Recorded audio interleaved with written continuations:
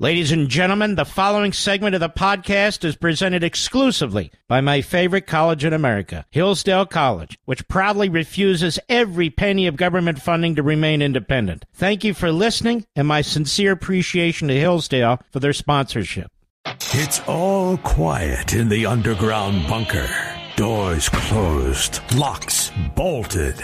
But the Great One isn't just resting on his laurels. He's making sure your weekend is even better by giving you his best. This is the best of Mark Levin. So we have a group called No Labels that says we don't believe in labels. Isn't their title No Labels, Mr. Producer? I think it is. Now, we have a lot to talk about, but I want to address this for a minute. I watched this Larry Hogan and these others, this guy John Huntsman, Manchin, and they're being pushed by the media, too.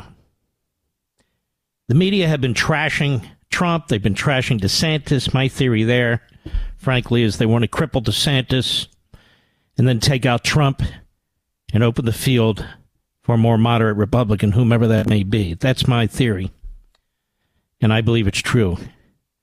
And some suckers in the various aspects of the party are falling all over it. They're falling for it. But this whole thing about no labels, and they talk about we need to find common ground. We need to find common ground. America expects us to get things done. I take the completely opposite point of view. Common ground with who? For what? I have nothing in common with Joe Biden's agenda. Open borders, undermining police, choking the military. I have nothing in common with this agenda. Destroying women's sports. Their agenda is a radical Marxist agenda. Common ground? Bipartisanship?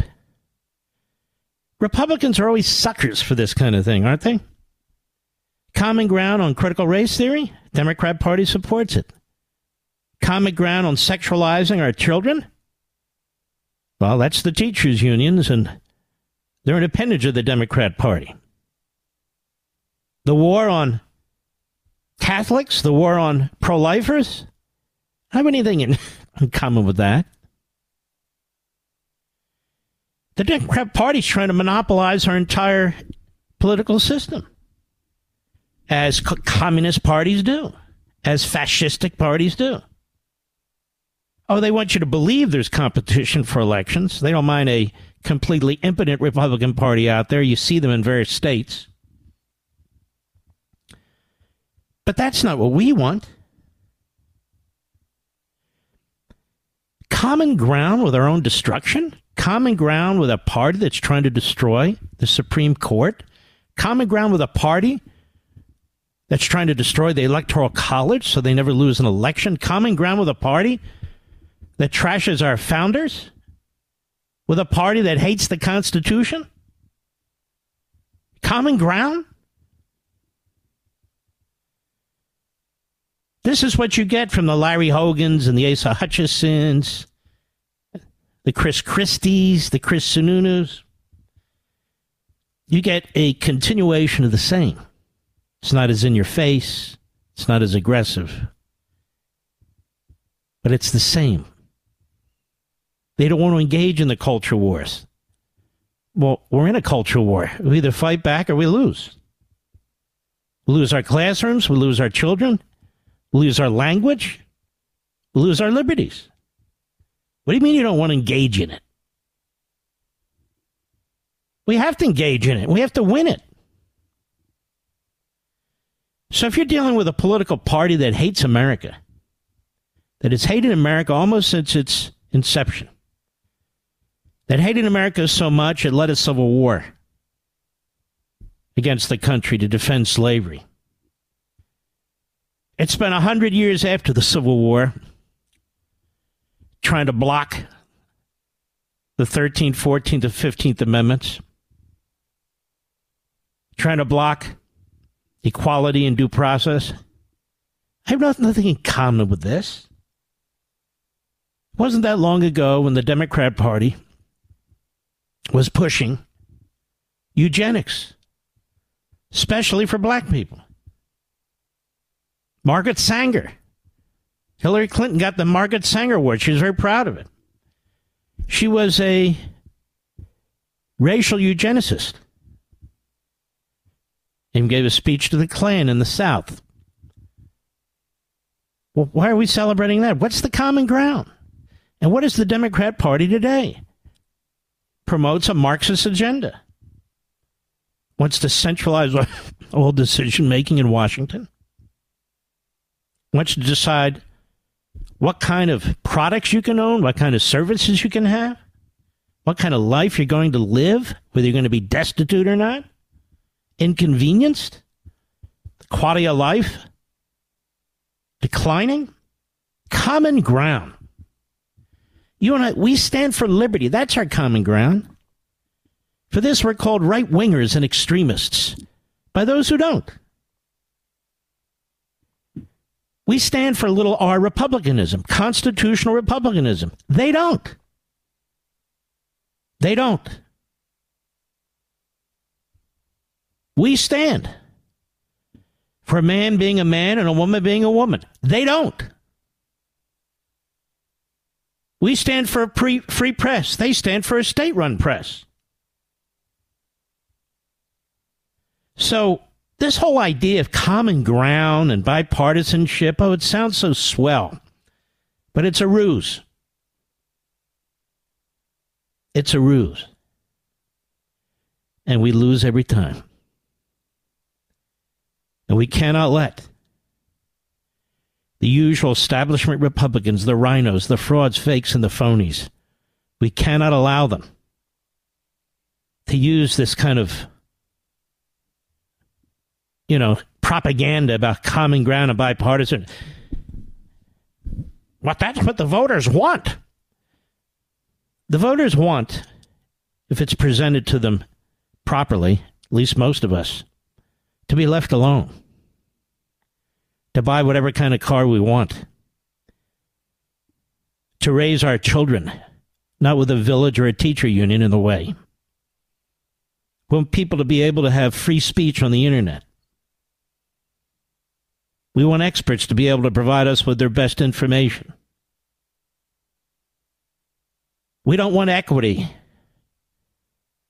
Equality is what we want. And we want liberty. Common ground, let me be very clear about this. We must obliterate the Democrat Party, not appease it. It is the enemy, like any other enemy. But it's a more dangerous enemy. It's a more complex and daunting situation. Because within the United States, it uses liberty to destroy liberty. It uses the Constitution to destroy the Constitution. It uses the wealth and prosperity created by capitalism to empower government and destroy capitalism. It's the enemy. There is no common ground unless you're prepared to surrender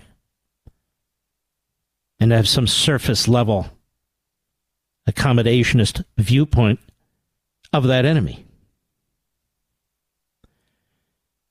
I'm not trying to be provocative. I'm very realistic. I am very practical. But Mark, you're a conservative activist. And what does that mean? It means I believe in our country, in our founding document, the Declaration, in our founding governing document, the Constitution. I believe in these things. I mean, it's what all Americans should believe in. So no labels, they say. No labels.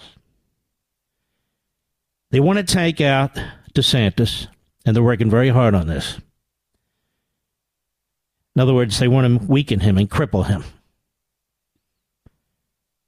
They want to take out Donald Trump and imprison him before we even get to vote. essentially what the prosecutor said to the court last week. No, we don't want to move the election the prosecution till after the election. Well, they seek to put Trump in prison. So they want to put him in prison while the election's going on. Can you make common ground with that? Of course not. So I have a completely different view of the situation and what must be done. The Republican establishment wants to be called bipartisan, even if it means sitting back and watching the destruction of America. It's appeasement, and we've had enough of it. These are quislings. What's that, Mark? Google it. We need patriots. We need statesmen. We need leaders. We need people who are going to speak out. That's what we need. So when you look at these Republicans running, put aside all the propaganda, and by that I mean even from the other campaigns, the personal attacks, this is all done because each one of them wants to win. But you need to take a sober look at each one of these people. Not what they tell you to look at, but what you decide to look at. And you need to make a decision. Who's capable of saving this country? And who will say one thing and then sell us out the next day? If we don't win this election, and then immediately thereafter set our sights on neutralizing the Democrat Party, the future's dim. The Democrat Party, as I said to you, is more than a party. It's more than a political party. It's more than a cultural party. It is the government party, or as I call it, the state party, backed by the state media, backed by the massive, indestructible, it seems, administrative state. These are all the signs and characteristics of totalitarianism. So I thought I would lay that out, make it clear. It is all in the book. The Democrat Party hates America. This isn't about making some kind of superficial arrangement with them. They have no interest in that. They're trying to destroy us. They call you names. They hate your faith. They're destroying the nuclear family. I mean, how much more of this we're going to take? No labels. No, we need labels. Right from wrong. Good from evil. Liberty versus tyranny. No, we need labels. Mark Levin.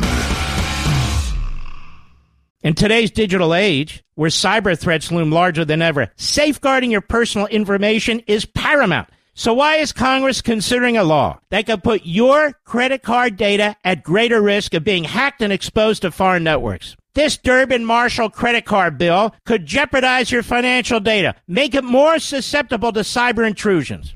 It's a controversial bill that proposes a shift in billions of dollars worth of consumer transactions to payment networks that lack the robust security measures consumers rely on. Who could possibly want that? Well, the answer? Woke corporate megastores seeking to inflate their multi-billion-dollar profit margins. The Durbin-Marshall credit card bill will undermine our safe and convenient payment systems and endanger your data security. It's time to take a stand. Visit electronicpaymentscoalition.org. Make your voice heard. Tell your senators to oppose the radical Durbin-Marshall credit card bill, paid for by the Electronic Payments Coalition.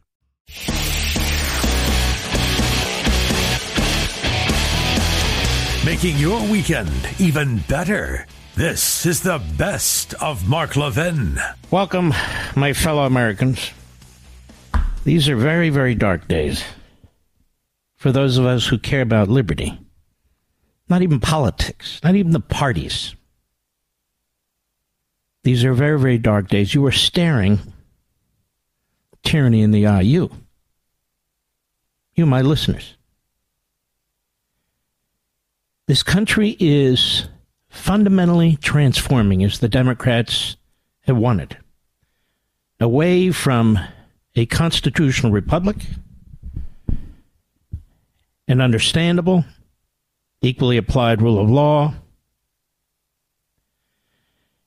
in which the Democrat Party seeks to monopolize politics, the government, and to use the iron fist of federal law enforcement against those who do not buckle. We've never been here before, we Americans. We've never done this to each other.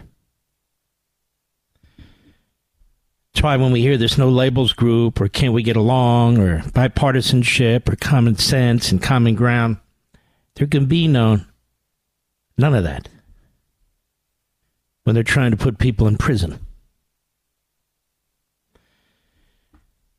Let's start from the beginning, and then we will spend some time on this, America.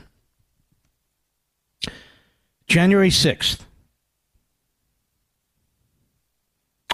We know what took place on January 6th. But the Democrats have been trying to tie this to Donald Trump. And they've tried to concoct laws or inferences from laws to apply against him. He's the only top-level individual in Washington, D.C. on January 4th who suggested that the mayor of Washington, that the Speaker of the House, might want him to send in the National Guard to protect the building on January 6th. That should have been the beginning and end of this thing. It was turned down by the Democrats. We have no idea what Mitch McConnell did, and Mitch McConnell is not even talking today. Why? Because Mitch McConnell supports all of this. That's why. And so what this prosecutor is doing is unheard of. What the Biden administration is doing is unheard of. Let me explain this in some detail.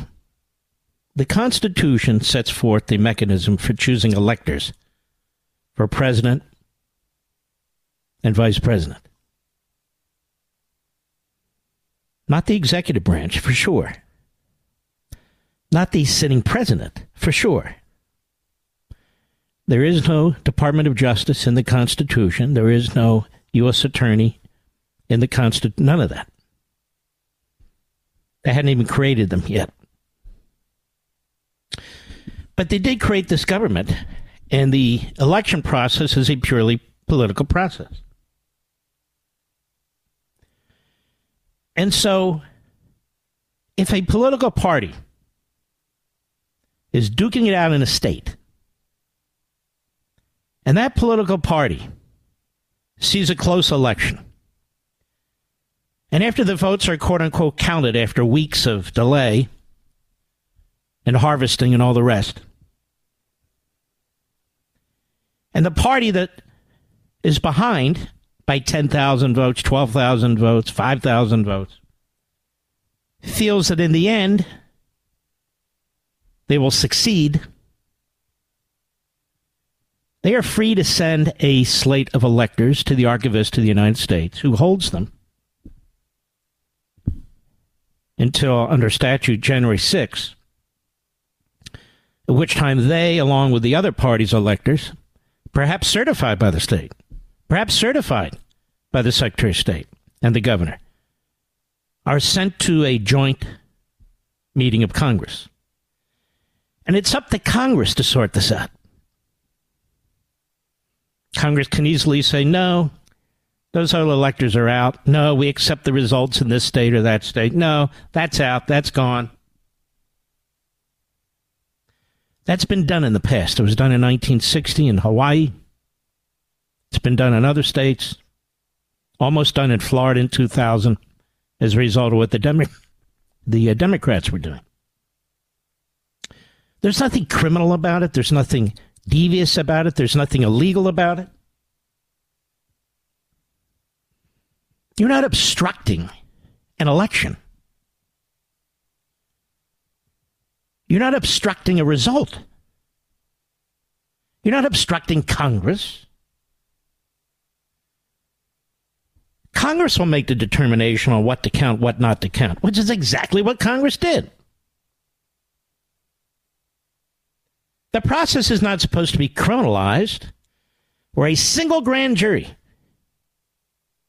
in Washington, D.C., being fed one-sided arguments by a special counsel appointed by the party in power, by a prosecutor who's threatening lawyers and threatening witnesses with charges, with long-term sentences if they don't buckle under. As if that's the pursuit of justice in punishing wrongdoing. What you are watching today is an insurrection.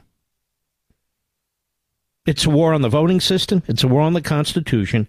It's a war on the Republican Party and, of course, on Donald Trump.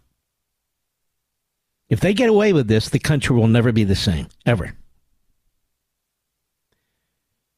The challenging of elections occurs all the time, and not just in court. All the time.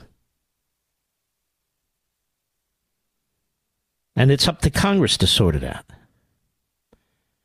That's what the Constitution says. Congress has the final say.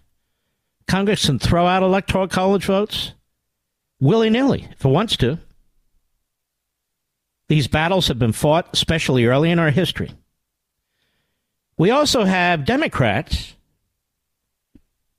in 2004, and I wish the Bushies and the Rhinos and the Never-Trumpers would comprehend this, who sought to prevent George Bush's reelection, as they did in 2000, when the Supreme Court had to step in and stop the Florida Supreme Court from trying to steal the election from Bush and give it to Gore.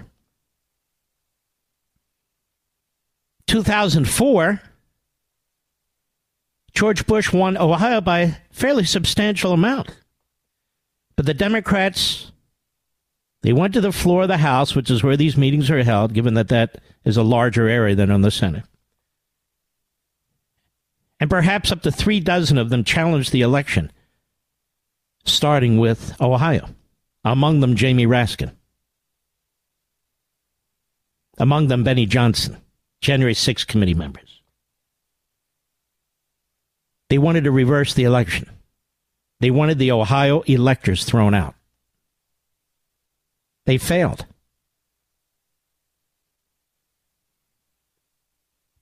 Were they prosecuted? Were they investigated? Of course not. Well, Mark, that's the system that's set up. Well, the system that is set up is the same system that these other legislatures or the Republican Party was using in these other states. The same system. Just a different way of challenging it. Ultimately, Congress has the say. A grand jury does not have a say. A U.S. attorney does not have a say. The Attorney General of the United States, for the opposition party, does not have a say. The executive branch has no say. None. False electors, fake electors, to give it the tinge of criminality. Congress is meeting. If they believe that these are false electors or fake electors, then they don't count them. If there's competing lists of electors from a state, then they choose one over another. They choose neither. That's how it works. So they try and muddle the water. That Donald Trump in a speech incited violence. Then why isn't Schumer in prison? And he was inciting violence against the Supreme Court. In fact, why aren't all the leftists in prison when they're inciting violence against justices, against their own country? Why isn't there a crime tape around the DNC and Hillary Clinton's house and Bernie Sanders' house? Nobody who objected in 2000 or 2004 was investigated. And they objected in 2016, too, to Donald Trump. They tried to throw out legitimate electors. But that's okay. They followed the law when raised their objections, and their fellow members of Congress turned them down. That's exactly how it works under the Constitution without the statute. That is, Congress has the final say. The framers could not possibly have dreamt that something called a federal prosecutor and a grand jury, where witnesses and potential defendants aren't even allowed to have lawyers present, would make determinations in lieu of the full Congress meeting on January 6th. Be very interesting to see what this fool prosecutor has pulled together. And I want you to understand something. He's the ugly face of all this. It's Mr. Magoo, the phony attorney general, and his comrades, his radical left-wing Obama comrades in the assistant attorney general slots, the deputy attorney general, associate attorney general slots, who are sitting down like a shadow Politburo, secret Politburo, making these decisions. And self-righteously saying to themselves, we have to uphold the law, you know. We've got to do what's right. We've got to do what's right. It doesn't matter that he's running for the presidency. We cannot be intimidated. We must go forward. The Marxists/fascists in the Department of Justice. And the timing of the letter that was sent to President Trump's lawyers Sunday night. Not Monday morning, not Friday evening, Sunday night. Now, why would a prosecutor do that, Mr. Producer? To create as much havoc, personal discomfort, and embarrassment from a former president as possible. The government doesn't do anything on Sunday night. Doesn't do anything most nights, but Sunday night in particular. Saturday night, too. Why would they do that? Because they're nasty. They're a disgrace.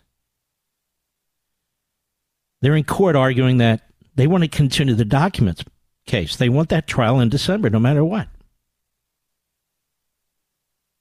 I hope the judge is listening. It's not about what the government and the prosecution wants. It's what's in the best interest of the country. A handful of these people are destroying the country, and they are tearing it apart. Never before has a political party using the FBI and the Department of Justice and a phony special prosecutor gone so far as to indict the opposition candidate, and not just indict him, but overwhelm him with dozens of charges, and done so in the middle of a campaign. Now he wants to do it again on January 6th. January 6th. Oh, they'll come up with obstruction. They'll dust off some old Civil War statutes and so forth. But it doesn't matter. You got almost 40 counts in the document case. God knows how many counts this will be. All they need is one count in any of the cases. One count. They get them on one count. And then what happens? Mark Levin.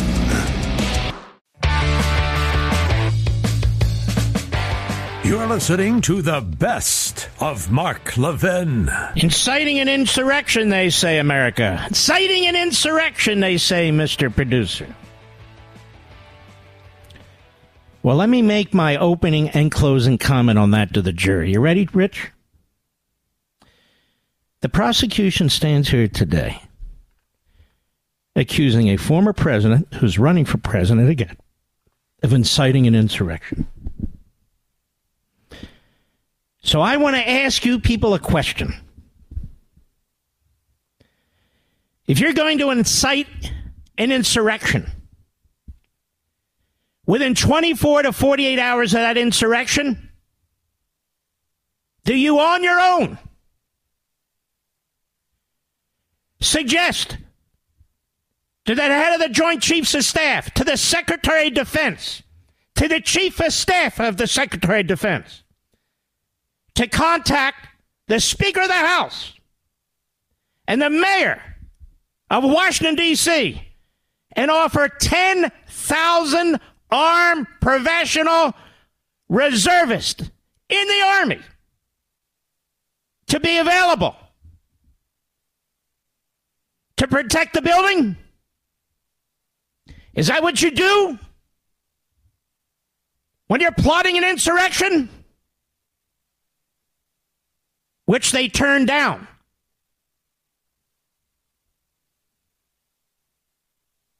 Is that what they do, ladies and gentlemen of the jury?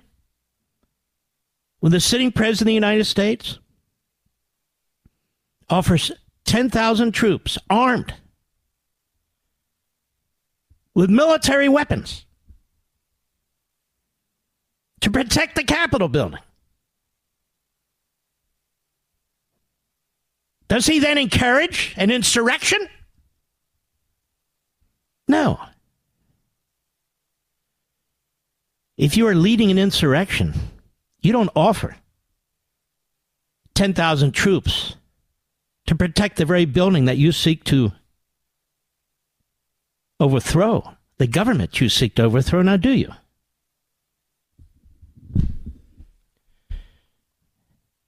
And let me say this to the members of the jury. Why doesn't the government present you? Why didn't it? With just one piece of evidence, one text message, one email, one handwritten note, in which the sitting president of the United States says words to the effect that we will not leave the office of the presidency under any circumstances. Do whatever you have to do, including encourage our supporters to overthrow the government. Where is that piece of information, America? I don't want to hear about witnesses who've been threatened. I don't want to hear about witnesses who see their lives in front of them being destroyed for the next 20, 30, 40 years, being in prison, being threatened by the prosecution. We don't need to hear from them. Where is the physical evidence? There is none. It's a funny way to run an insurrection, don't you think? You also heard, ladies and gentlemen, because I played it as defense counsel, the part of the president's speech that the government doesn't want you to hear. They certainly don't want you to focus on it. The January 6th committee didn't play it, not even once, where he specifically says to go to Capitol Hill and peacefully lobby your members of Congress. How many politicians have said that before? If you are plotting an insurrection, do you do it in public? Do you say so in public? Go to the Capitol. Take it over. Charge the police. Is that what you do? Is that what he did? No, he did the opposite. He used the word peacefully. He offers the National Guard 10,000 men and women armed to the teeth in the Army, and they say no. 24 to 48 hours before the so-called insurrection. He uses the word peacefully in broad daylight for the whole world to see. It's a strange way to whip people up into a frenzy and send them to Capitol Hill to attack police and so forth and so on?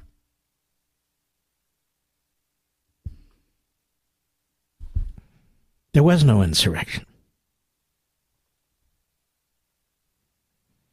Oh, and one other thing. You know this First Amendment that the Biden administration does not embrace?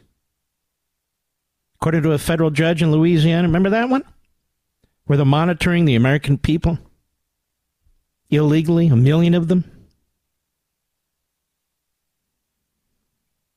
Remember that?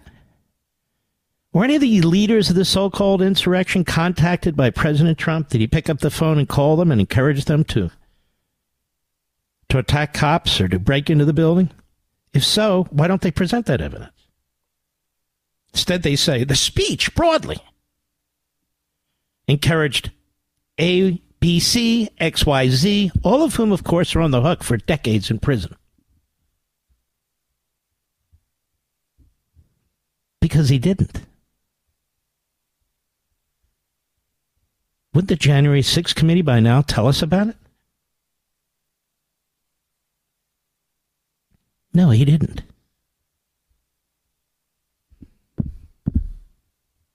It's no insurrection. Now they show you that he delayed his response, that it was tepid when he finally gave it, and so forth and so on. That has nothing to do with an insurrection. The question is whether Donald Trump was behind an insurrection. This is a statute that hasn't been used, I don't believe. Let's assume I'm right. Let's stipulate. For over 140 years. So they dust it off today. And they try and convince you to use it. Why? Because they have nothing else. Now they talk about obstructing the outcome of the election. Obstructing the outcome of the election, that's what we're doing right here as I stand here in front of you. This case didn't have to be brought today. It didn't have to be brought this month. It didn't have to be brought this year. It could have waited until after the election. But over here, this prosecutor, he wants to effect the outcome of the election. I don't call him an insurrectionist, but nonetheless, that's what they're doing. And he works for the candidate who's running against my client.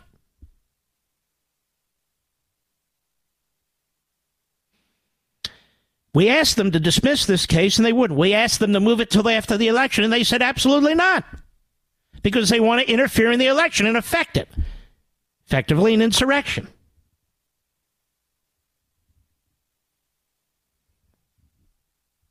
Now, as for these fake electors,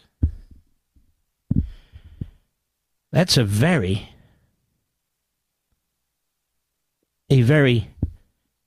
bizarre way of putting it.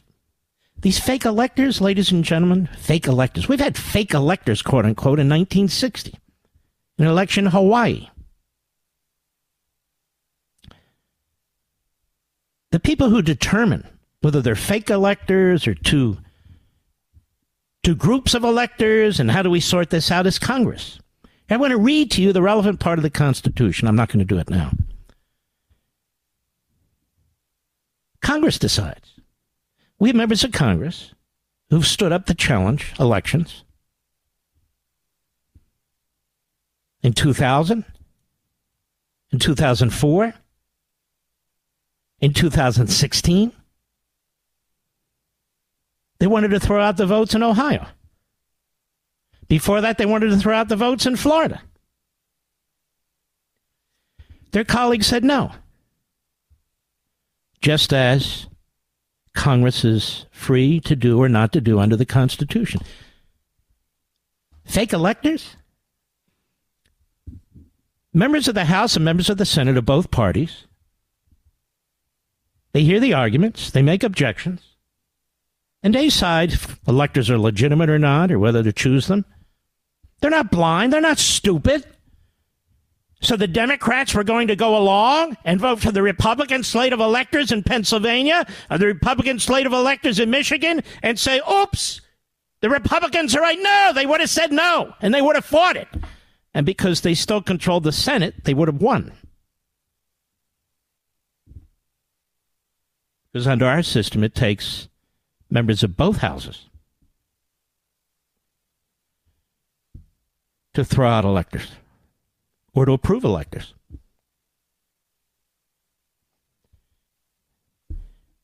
But they brought in the gentleman from The Hague, who's an expert on international law. He's an expert on it. He's an expert at bringing cases against foreign dictators. Expert. But somebody there hasn't read the Constitution. You don't criminalize these events. There's no obstruction because people challenge elections. So there's no fake electors if a party thinks in the end they're going to win, or they want to try and even convince members of Congress. Don't pick those electors, pick our electors. They're allowed to do that. They're allowed to do that. And it's not a crime when they do, which is exactly why the government has had to reach into a barrel filled with dust and filth and dirt and try and find something, anything,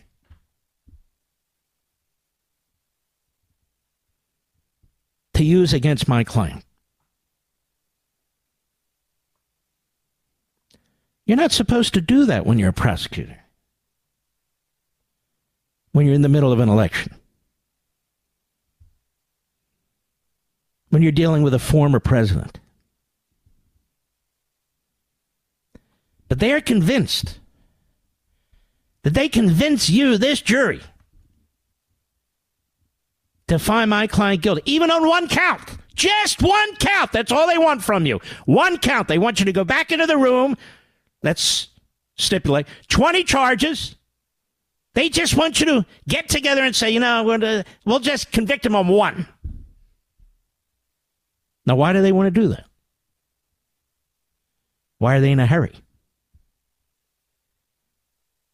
Because they're the ones interfering with an election. And they want you to carry out their work for them. One charge. So they can prevent him from serving as president should the American people decide he should. That's why. And for good measure, and they want him in federal prison for the rest of his life. This case should never have been brought. It's been built on threats against his lawyers, threats against his former staffers, word of mouth, thoughts, comments, arguments. And yet that's what happens in every democracy and in every meeting and so forth and so on. Every disagreement is not a crime, even if you don't agree with anything that was done. Doesn't make it criminal. Even if you, in your own view, think it was wrong to consult through your lawyers or any other way, and I don't know any of these facts, I'm just suggesting, the Republicans in this state or that state, to come up with another group of electors. You don't like that. It's been done before. You still don't like it. It's not a crime. And I want you to think about the future. If I'm wrong and you vote to convict on any of these counts, I want you to think about this. Where does it end? Where does it end? Politics is a rough and tumble sport. Parties contact state legislatures. They contact secretaries of state. They try and change the laws to benefit their own party. They write letters. They consult lawyers. They talk among themselves. They write emails. They write texts. Any prosecutor with the kind of resources that the government has can cherry pick this, cherry pick that, cherry pick this, cherry pick that. And next thing you know, a legal and legitimate discussion over how to battle over electors in a state, how to count ballots, how to persuade officials in a state to your point of view. can be criminalized. Where's the line? We don't know. This has never been done before. And if it's done here, it'll be done against Democrats. This is what's meant by criminalizing the political process. This case should never have been brought. It was resolved. It was resolved by Congress. President Trump did leave office. President Trump did offer the National Guard to protect the Capitol building. He was turned down. No steps were taken. None. No actions were taken. While he was the most powerful man on the planet, while he was president of the United States, while he was commanding the armed forces, not one step was taken to prevent Joe Biden from being sworn in on January 20th. Mark Levin.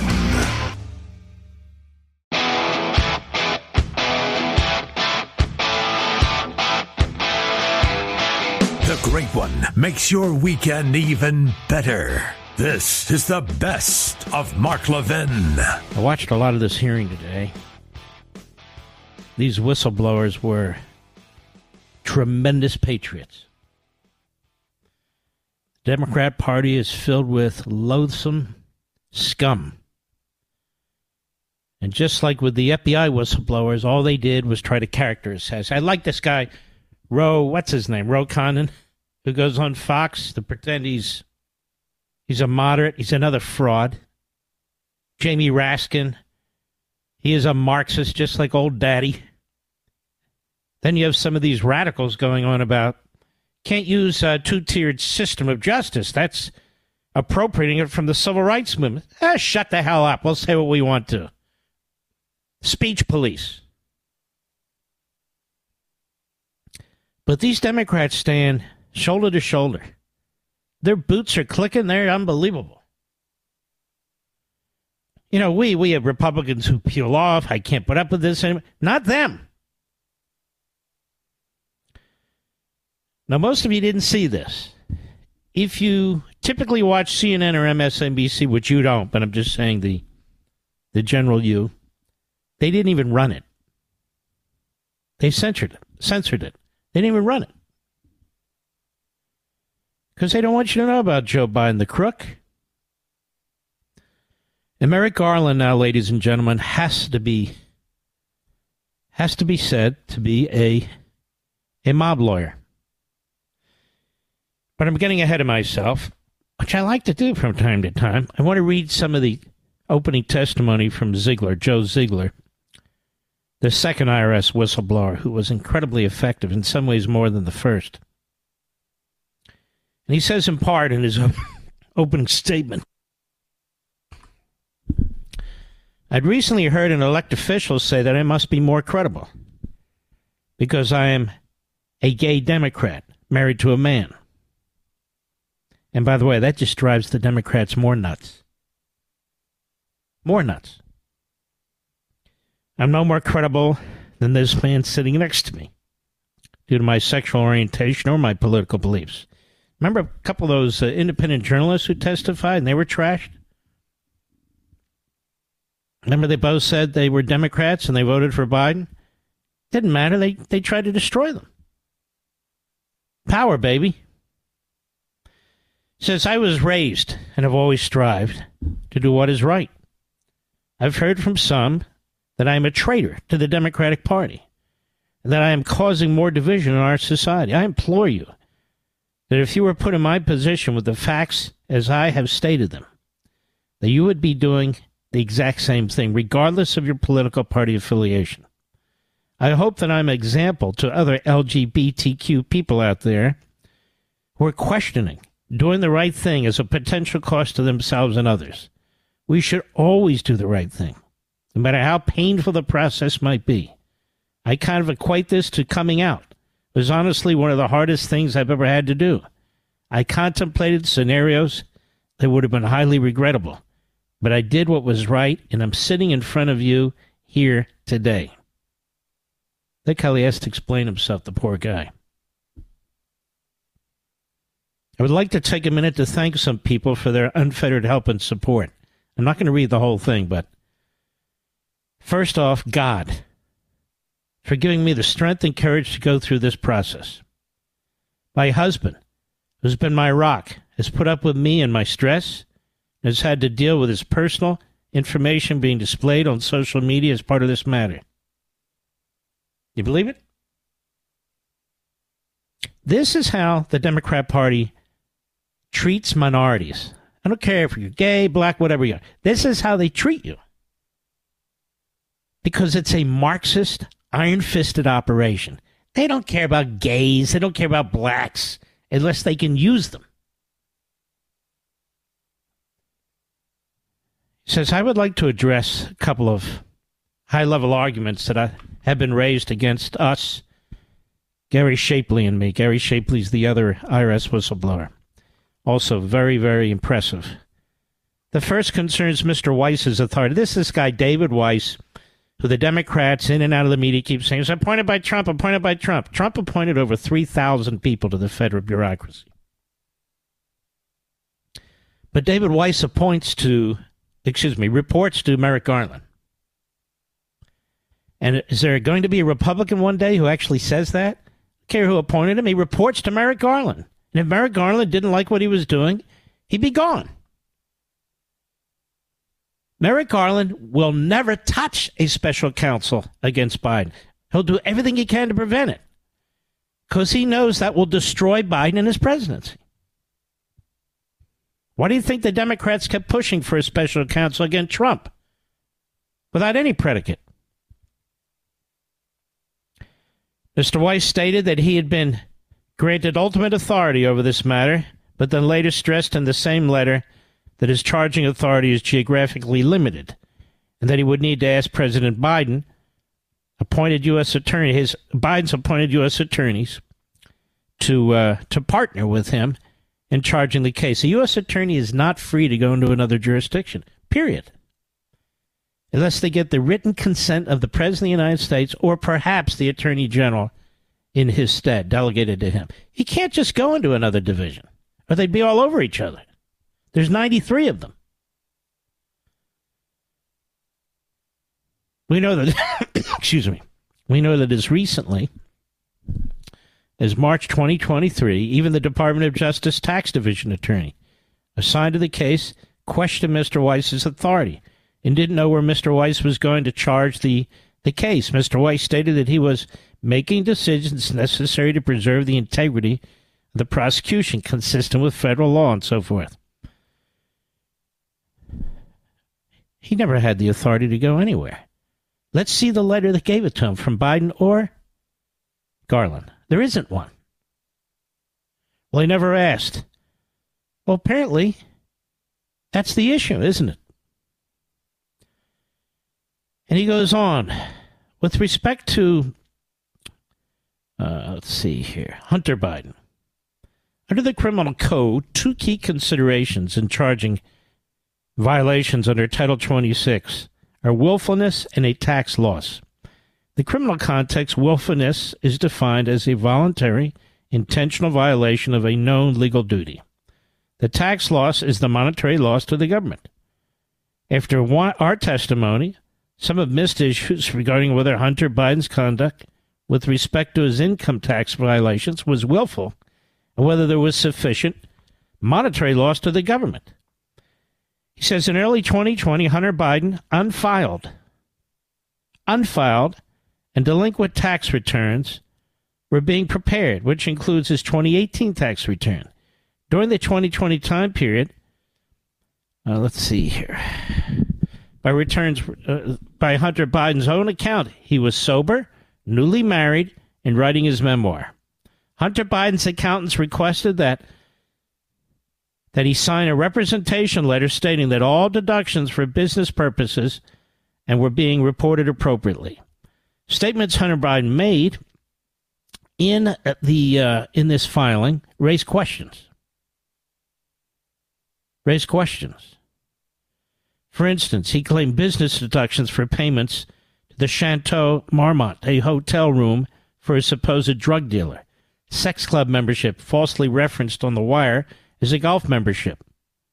hotels he was blacklisted from, and Columbia University tuition payment for his daughter. Didn't somebody go to prison for this? Yes. But he didn't even do this. And that was the CFO of the Trump organizations. Guy's like 78 years old.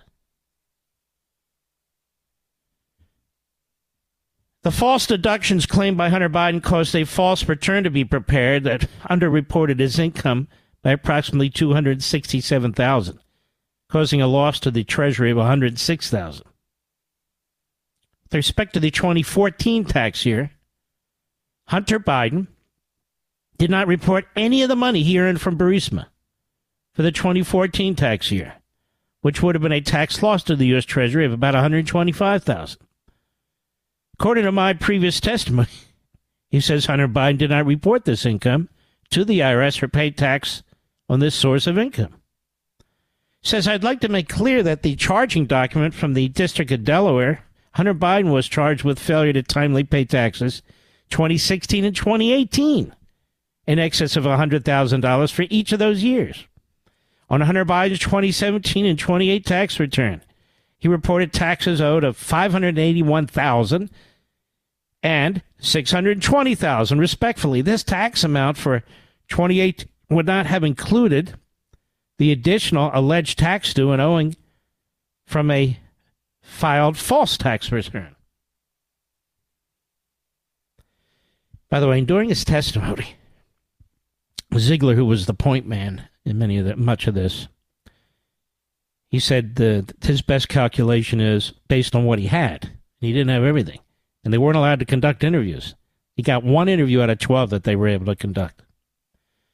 That the Bidens took in about $17 million. Think about this. With no business, no service, nothing. This is as corrupt as it gets. It is as corrupt as it gets. I mean, the most corrupt thing is, maybe Chappaquiddick. But beyond that, this is as corrupt as it gets. And remember how they covered for Ted Kennedy. His testimony is very involved. It's quite long. There was other information that came out. Marjorie Taylor Greene, she did an excellent job. Ladies and gentlemen, Hunter Biden was buying sex across state lines. He's paying for airline flights for young prostitutes to come from Utah to Washington and so forth and so on. This is considered sex trafficking. It's considered a Mann Act violation. The President of the United States' son. And the Democrats, they were very upset about this, weren't they, Mr. Producer? Not one of them was concerned about sex trafficking. Not one. Not one of them was concerned that Hunter Biden didn't pay his taxes. Not one. Not one was concerned about the obstruction that took place, DOJ into the IRS. Not one. They talked about Trump over and over again. They talked about how the Republicans are appropriating the term two-tier justice, and they better stop because that belongs to the civil rights movement, don't you know? So they're trying to silence them. Jamie Raskin. He's a good little Stalinist communist.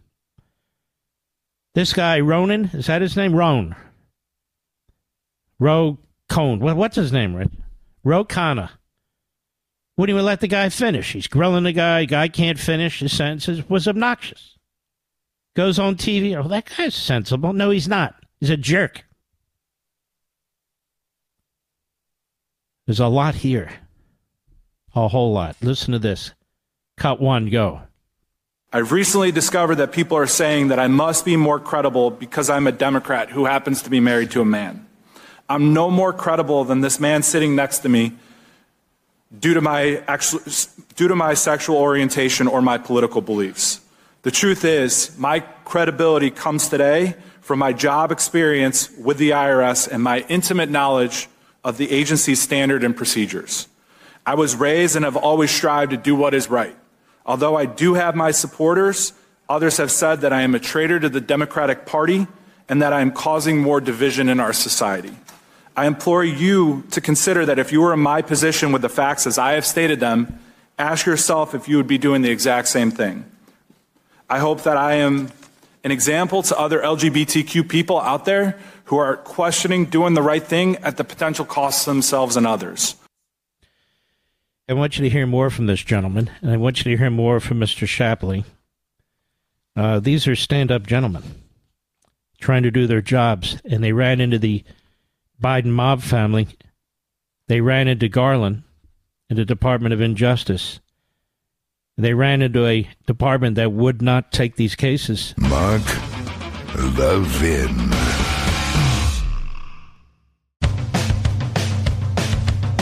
We're giving you nothing but the best of Mark Levin. You watch these hearings and your jaw hits the floor. You listen to these Democrats and you can't believe what you're hearing. What you're seeing is a revolution. What you're hearing are Marxists.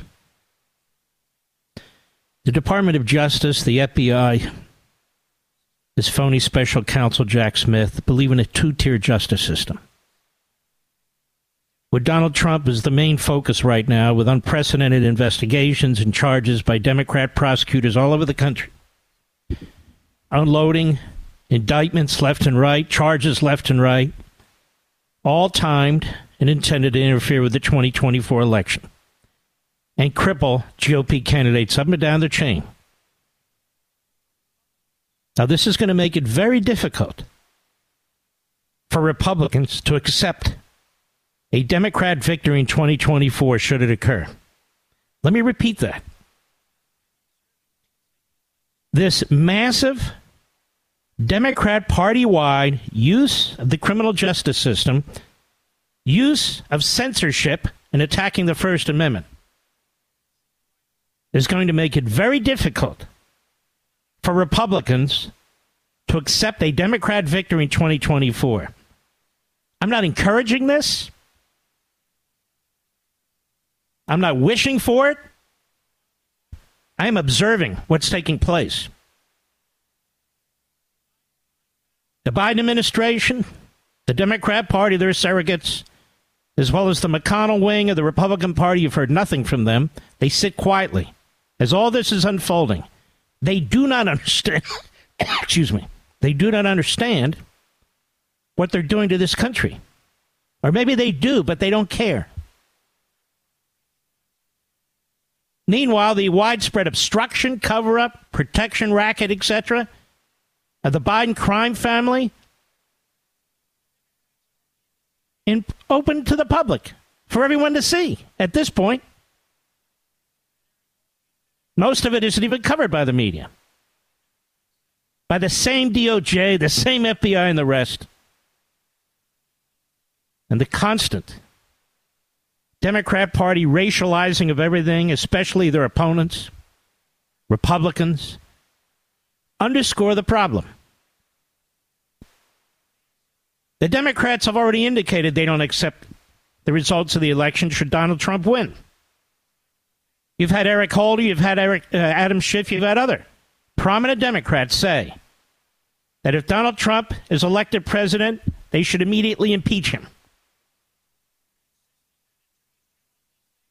You've got scores of radical left-wing Marxist, Democrat-aligned phony groups backed by massive amounts of dark money from billionaires and millionaires who do not want to be known, trying to prevent Donald Trump from even going on the ballot under, they claim, Section 3 of the 14th Amendment. And should he get elected, they're insisting that attorneys general in these states refuse to acknowledge his election. They seek a revolution. They seek a violent revolution. That's where they stand. In the meantime, this cover-up of the Biden crime family, starting with Merrick Garland and his refusal to appoint a special counsel outside of the Department of Justice, who will look into the enormous amount of information that's coming out now,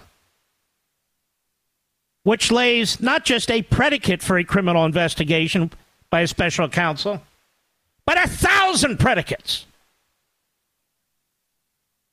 And the media sit quiet.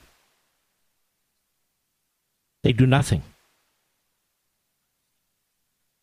Because they know that Biden and the Democrats control the executive branch. And only the executive branch can be charged. I love to hear hosts who try to position themselves as tough guys and tough women telling Jim Jordan or James Comer, well, what are you going to do about it? What are you going to do about it? That's the problem. Congress can only do so much. Congress doesn't have the power to prosecute people. They simply don't. And the Democrats know this. Defund them, they say. I'm all for it. Where's McConnell? He's not going to support it, not one penny. He controls a third to a half of the Republican senators. And there he is, the Republican leader.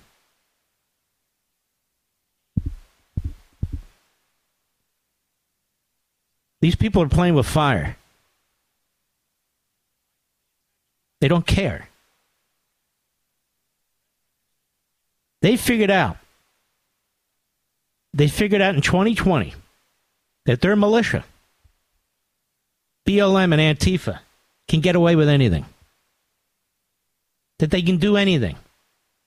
Firebombing the Portland courthouse day in and day out for over 2 months. Mostly peaceful, of course. Violently attacking the White House, where the president has to go to the nuclear bunker that they built under the White House. You don't hear about all of them being rounded up and justice being done and all the resources the Department of Justice is expending. You have Chuck Schumer urging the Democrat Party militia to go after the Supreme Court and the justices. He doesn't pay a price for any of that. None. He's celebrated. All the norms, all the traditions are under attack and they're being destroyed, including the next election. And certainly the FBI and the Department of Justice. And it's all one way. It's all one way. This is a dangerous game. It's a dangerous gambit, but we are in the middle of a revolution. Not ours, not mine, theirs. They're telling you what language you can use. Don't use two-tier justice. From now on, I will use it incessantly. I had criticized its use because I don't think it was very descriptive. But now I do. When they tell me I can't say something, I'll say it. Not only do they tell you what you can't say, they tell you what you must say. The words you must repeat and regurgitate. Even if they don't make sense. Even if they're nonsensical. Even if the science tells you a man is a man, is a woman, and is a man. No. You do what you're told. And then the censorship. Brilliant federal judge, a hero, gives chapter and verse of what the Biden administration, the federal government, did to you and does to us in violation of the First Amendment, the most important free speech. And he is slammed by the media, slammed by the legal profession. And then the Biden Justice Department, which is responsible for the censorship, files an appeal with the Fifth Circuit Court of Appeals and a 3-judge panel, including at least one Trump appointee, says of the lower court's decision, Matt, stay your temporary injunction. The government is free to continue censoring until we hear the whole case. What? That's what they said. So many words. It's incredible, isn't it? This prosecutor, Jack Smith, has a long history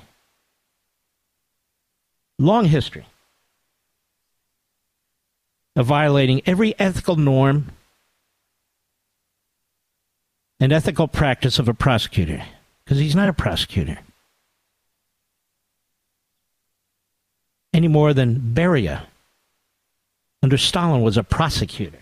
Not a prosecutor. He's a hitman. He's a hitman. Point him in a direction,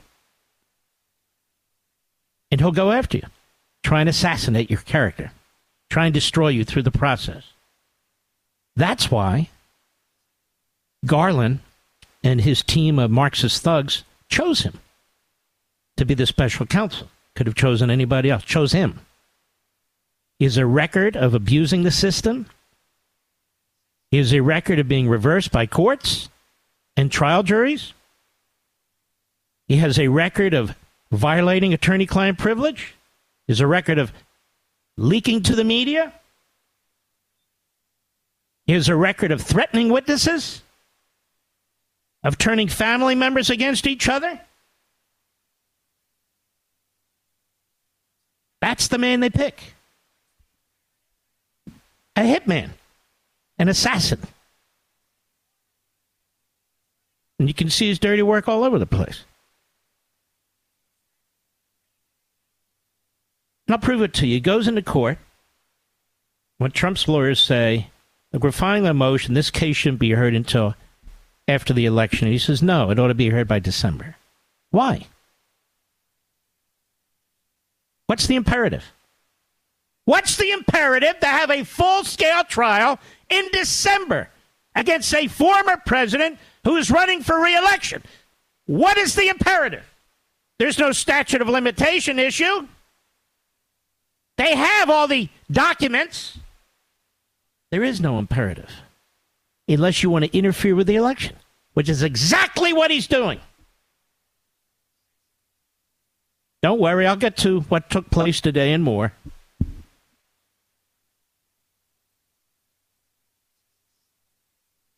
Well, let me just give you a little taste of this. You see what they did to Robert F. Kennedy Jr. today? The Democrats.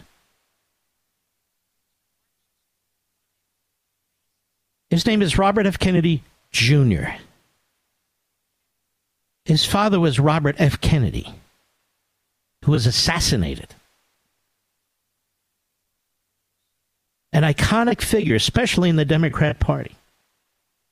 This is his son, who's named after him.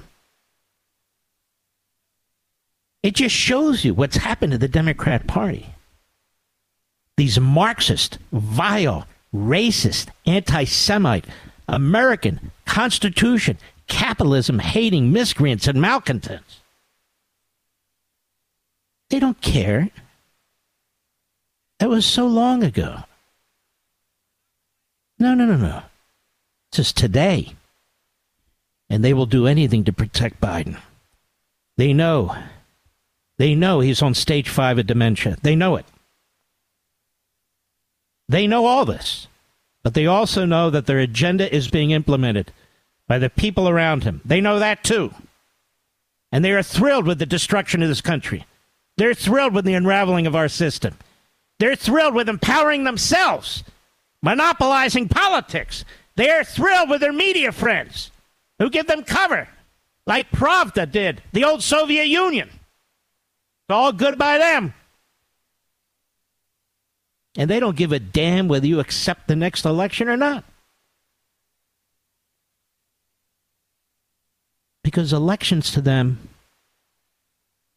unless they win them, are quaint, kind of get in the way of things. They have a permanent bureaucracy that belongs to them, permanent courts that belong to them. This election thing is motions they go through. They want to completely control it so they control their outcome. Don't get me wrong. But they don't give a damn whether you like it or not. You will heal. All you insurrectionists out there, even those of you who weren't even in Washington that day, you're all insurrectionists. You're all white supremacists, even if you're not all white. You're all racists, which of course you aren't. Doesn't matter.